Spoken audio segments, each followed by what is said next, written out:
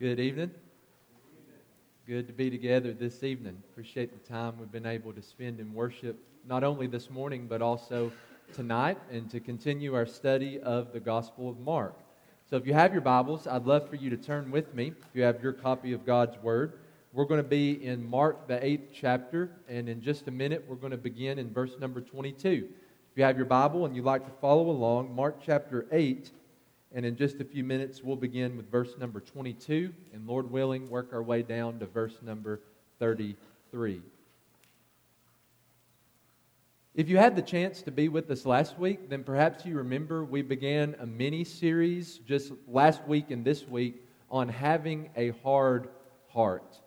Last week, we spent some time in Mark chapter 8, verses 11 through 21, looking at 3 symptoms that lead to diagnosing ourselves with a hard heart.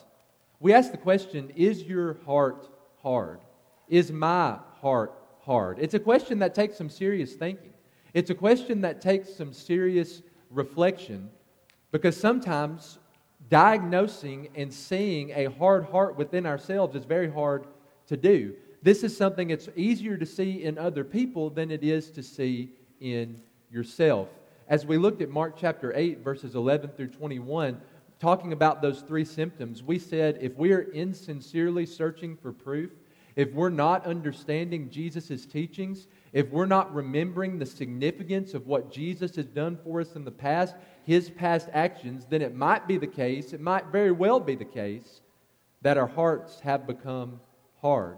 Instead of allowing Jesus, instead of allowing His Word to sink into our hearts, instead of our hearts being soft, if we align ourselves with those 3 symptoms, it might be the case that our hearts have become like a stone and nothing spiritual is able to enter in to them. Tonight, I want us to take the next step in this study.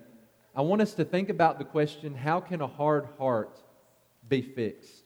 How can a hard heart be mended? How can a hard heart be softened? If I read through Mark chapter 8, verses 11 through 22, and I find that my heart is hard, if I have diagnosed myself with a hard heart, if I think that I might be there, what can I do to get out of that? How can a hard heart be fixed? It's kind of like the barber, the local barber in a small town. He was the only barbershop in this small town. He had a monopoly on the business. Everyone went to get his haircut at this particular barbershop. A few years later, a chain barbershop moved into the town. Put a big sign in front of the chain barbershop saying $3 haircuts. Imagine what that did, can't you? It took away all of his business. His business, within just a few weeks, was drowning. He didn't have any appointments whatsoever. And so he called in a consultant. He could see that he was in trouble. He called in a consultant. The consultant spent the entire day reading through his books, asking him all kinds of questions. At the end of the day, he asked the consultant, "Do you think that we're going to be able to make it? Do you think that I should close up shop now?" He said, "Not yet. Wait till tomorrow. I have an idea." He came back the next day with a huge banner to put up in front of the local barbershop that said, "We fix $3 haircuts." If you're going to have $3 haircuts in town, then you're going to have somebody who needs to fix them. So just like this barber fixed $3 haircuts, let's think tonight about how we can fix a hard heart. Number 1. If we're going to fix a hard heart, according to verses 22 through 26, we need to spend some time pleading for Jesus to open up our eyes, to give sight to our spiritual blindness. But as we turn to the text in Mark chapter 8, last week as we closed out our study, Jesus and His disciples were in the process of crossing the Sea of Galilee from the western side to the eastern side. Verse 22 of Mark chapter 8 says that they entered into the city of Bethsaida. Bethsaida was in the northeast corner of the Sea of Galilee. It was the city where the Jordan River flowed into the Sea of Galilee. As Jesus entered into the city of Bethsaida with His disciples, you notice what happened, that there were some people, a group of people, who brought to Him a blind man. This story actually fits well in this text. Last week, we talked about not only the Pharisees, but Jesus' disciples' spiritual blindness. Remember, Jesus spoke to his disciples. He asked them the question, having eyes to see, do you not see? They were spiritually blind. Now we're reading about a story of a man who was physically blind. These people bring this blind man to Jesus, and they begged him to touch him. The only reason that they would have done that is if they believed Jesus had the power to heal him.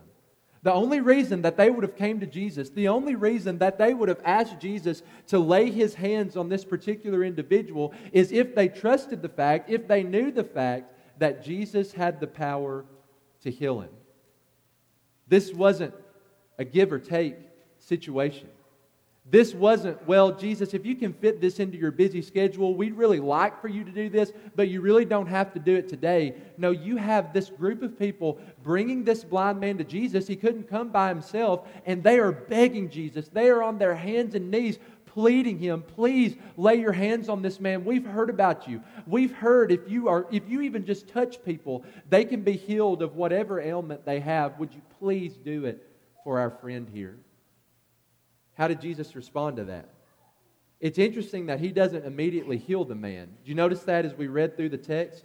Instead, it's more of a process. When you look at verse 23, he took the blind man by the hand and led him out of the village to avoid publicity of what he's about to do. Back in this time, they thought that spit had miraculous healing capabilities, medicinal properties to it.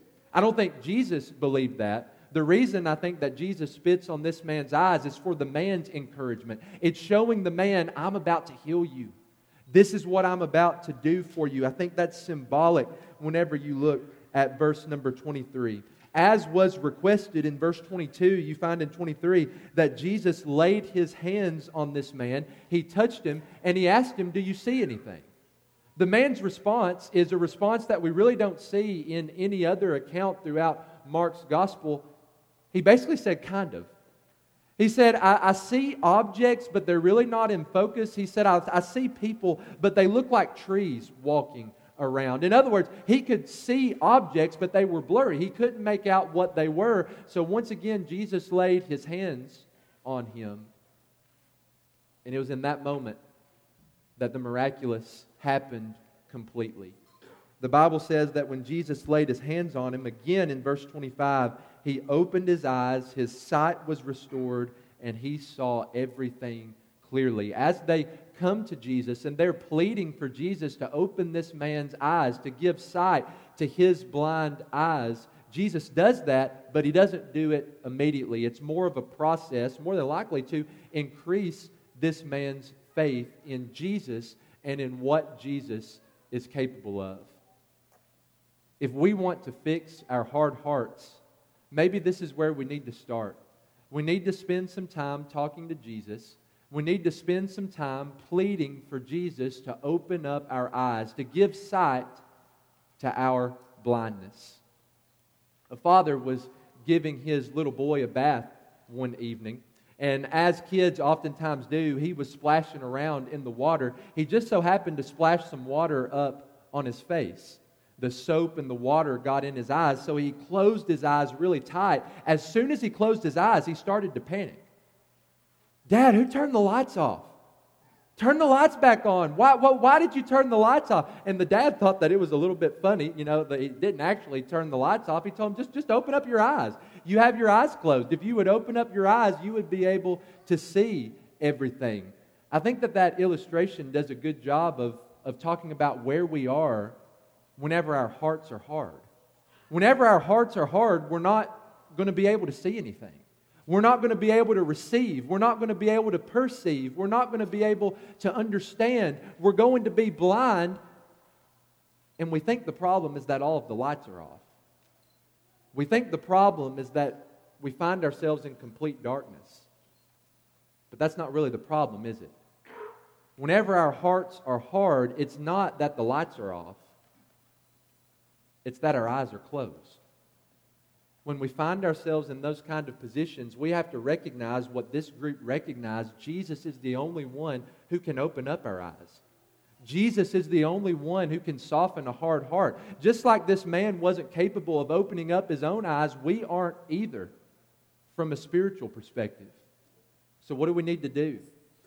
We need to approach Jesus in humility.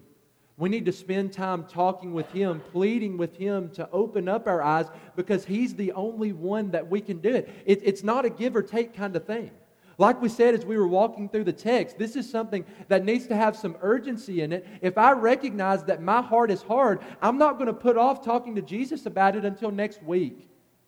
I'm going to take care of that immediately. Now, it might not happen immediately. Just like in this text, our eyes being opened might be a process that Jesus has designed to increase our faith. But I think that this is where we need to start. If we're going to fix our hard hearts, we need to spend time talking to Jesus, pleading for Him to do what only He can do to provide sight to spiritually blind eyes. Number 2, if we're going to fix a hard heart, verses 27 through 30, we have to recognize who Jesus is. We need to have not only a knowledge of His identity, but we need to express that in how we live on a daily basis. In verse 27, Jesus took His disciples into the village that were outside of Caesarea Philippi. Caesarea Philippi was a pagan city. It was a city that was once home to a temple to the Greek god named Pan. It was a place where a lot of people would go to worship all kinds of different idols, to worship all kinds of different false gods. As Jesus and His disciples enter into the villages of Caesarea Philippi, as they were on the way, Jesus asked them a very important question. What are people saying about me? What's the word on the street about my identity? What are people saying about who I am? The disciples would have been in a perfect situation to answer that question. Because in scriptures like Mark chapter 6 and verse number 7, Jesus sends out the 12. In this case, He sends them 2 by 2 to go into all of these different villages and to go into all of these different cities to preach the gospel and to heal those who were there. They would have been in the perfect position to answer this question because they spent a lot of time with the public in all kinds of different villages. So Jesus asked them, what are people saying about me? They give a very divided answer, don't they? They answered, this is verse number 28, and told Him, some say John the Baptist. Remember, at this point, John the Baptist was dead. He had been beheaded by Herod Antipas. Whenever people saw Jesus, they thought that He was John the Baptist reincarnated. He thought that He was John the Baptist raised from the dead. That's what Herod thought when he heard about Jesus. In Mark chapter 6 and verse 16, when Herod heard of Jesus, he said, John, whom I beheaded, has been raised. That was a popular thought among the common people. And then some went on to say, when you look at Mark chapter 8, that Jesus was Elijah. We know from the book of 2 Kings, really early on in that book, Elijah is one of the 2 individuals in Scripture who never died. He was taken from earth directly into heaven. And then you add on top of that, Malachi chapter 4 and verse number 5, God promises, I will send you Elijah, the prophet, before the great and awesome day of the Lord comes. Now, we know from New Testament revelation that the promise of Malachi 4 and verse 5 was fulfilled in John the Baptist. He came in the spirit and in the power of Elijah.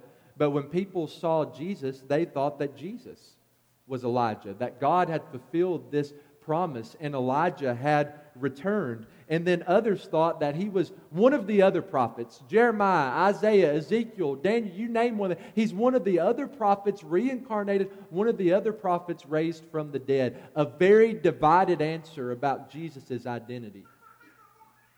But then as you continue, I think the rubber meets the road in verse number 29. What people are saying about Jesus is an important question. But perhaps an even more important question, as Jesus looks at His disciples, He asks them, who do you say that I am? What do you have to say about my identity? Well, that gets pretty personal, doesn't it?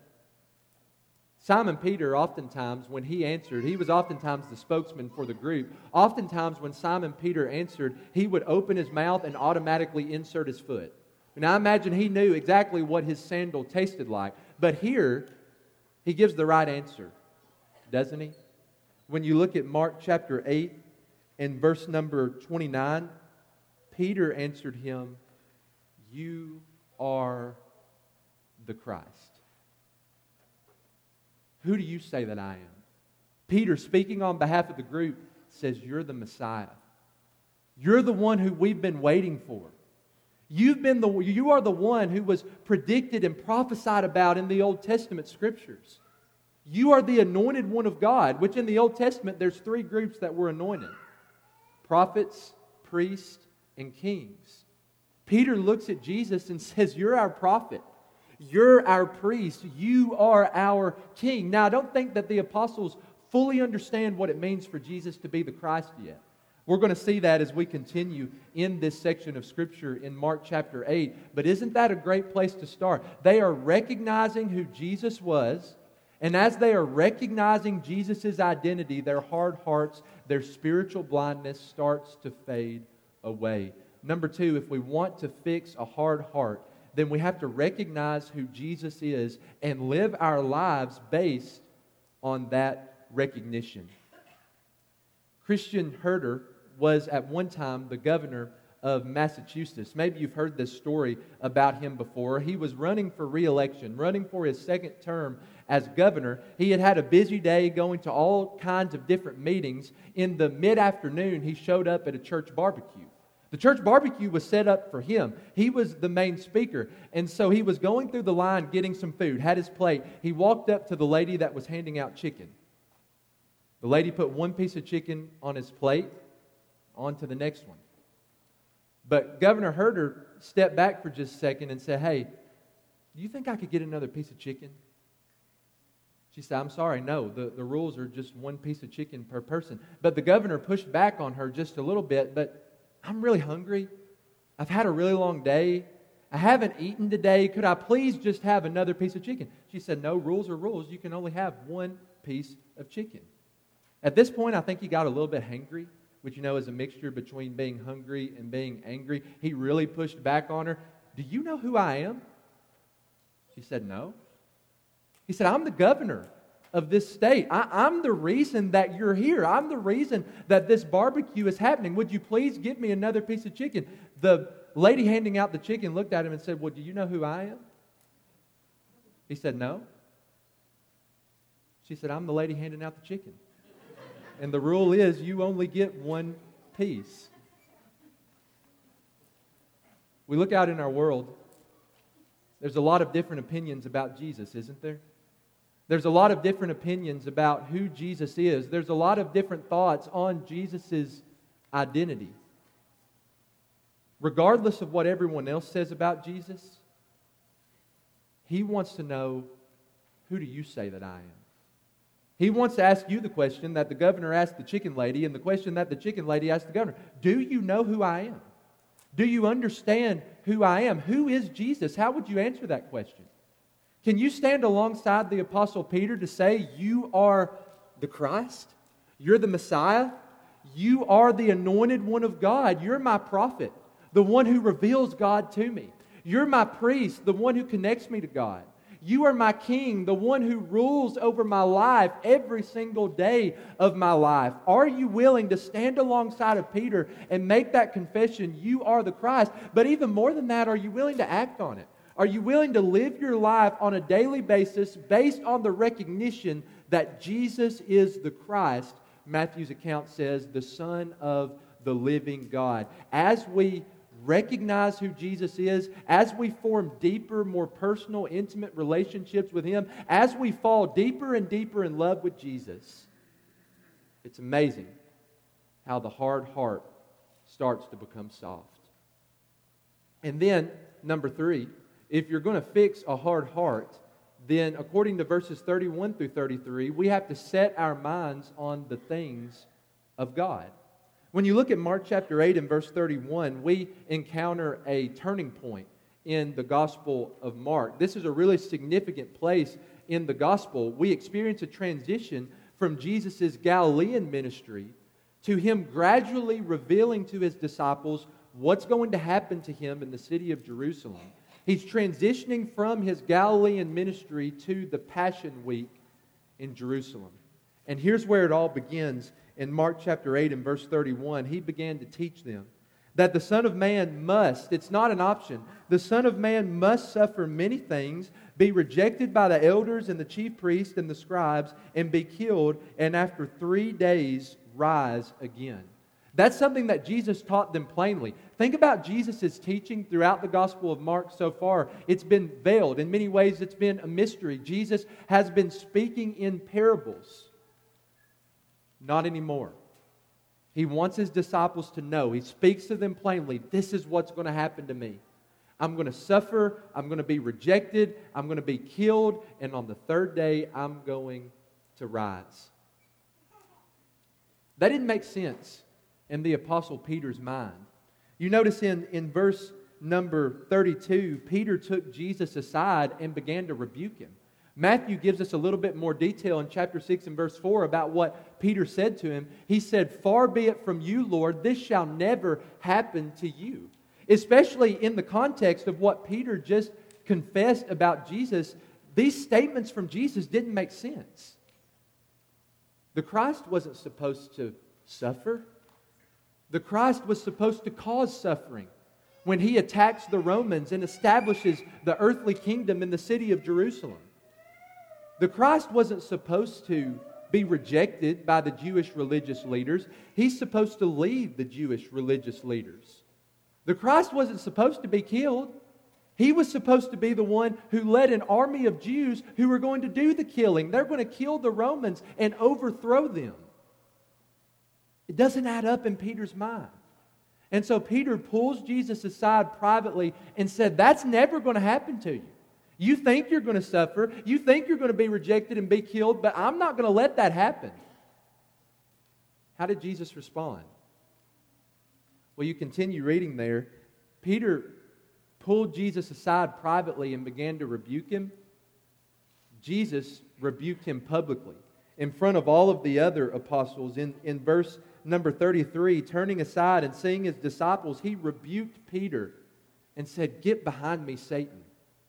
Those are strong words. Why would Jesus say that to Peter, especially after the confession that He made just a few verses ago?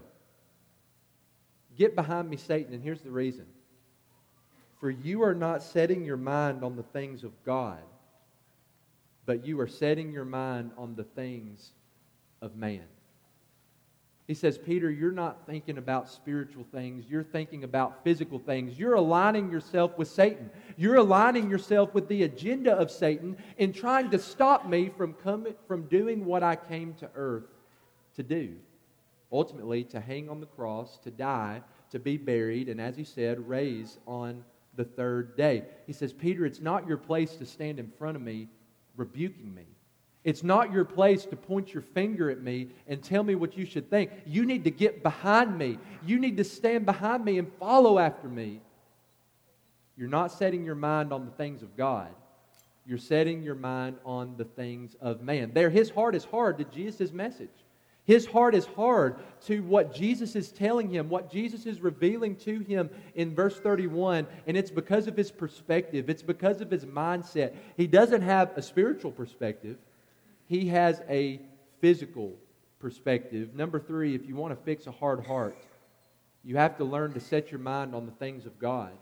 You have to view life. You have to view the world around you. You have to view the people in your life from a spiritual perspective as opposed to a physical perspective. It's like driving down the road. You take your eyes off the road long enough, what's going to happen? The car's going to veer to one side or the other, and you're going to wreck. That's what I heard up there. That's probably what's going to happen. But what happens when you keep your eyes set on the road? When you keep your eyes set on where you're going, what you're supposed to be focused on? The car's going to stay straight. And hopefully you're going to get to where you're wanting to get to. And the same thing is true here. As Christians, we're trying to set our eyes on Jesus. We're trying to set our eyes on the things of God. We're attempting to view life from a spiritual perspective. Sometimes we get distracted because of our hard hearts. Like the Apostle Peter, we look off to the side and we veer to the left.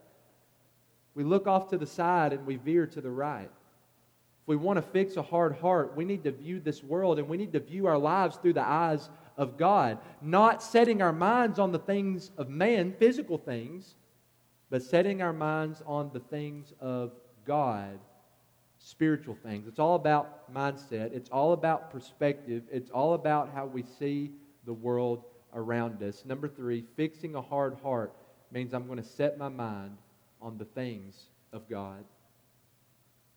Like we said, finding a hard heart within ourselves can sometimes be a very challenging thing to do. But maybe as you're walking through this text, you're thinking, that's where I am. Over the last little while, I've allowed my heart to become hard. Instead of being soft, my heart is like a stone. Here are 3 ways to fix that. Number 1, plead for Jesus to open up your eyes. He's the only one who can do it.